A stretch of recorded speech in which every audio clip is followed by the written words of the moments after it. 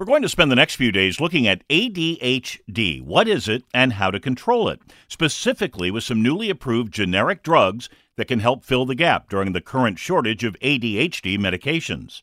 Dr. Barry Keith Herman is a Board Certified Psychiatrist and Chief Medical Officer at ADHDonline.com. Attention deficit hyperactivity disorder is a neurodevelopmental disorder that begins in childhood and is characterized by a number of features, including difficulties focusing and paying attention, impulsivity, and difficulties self-regulating oneself.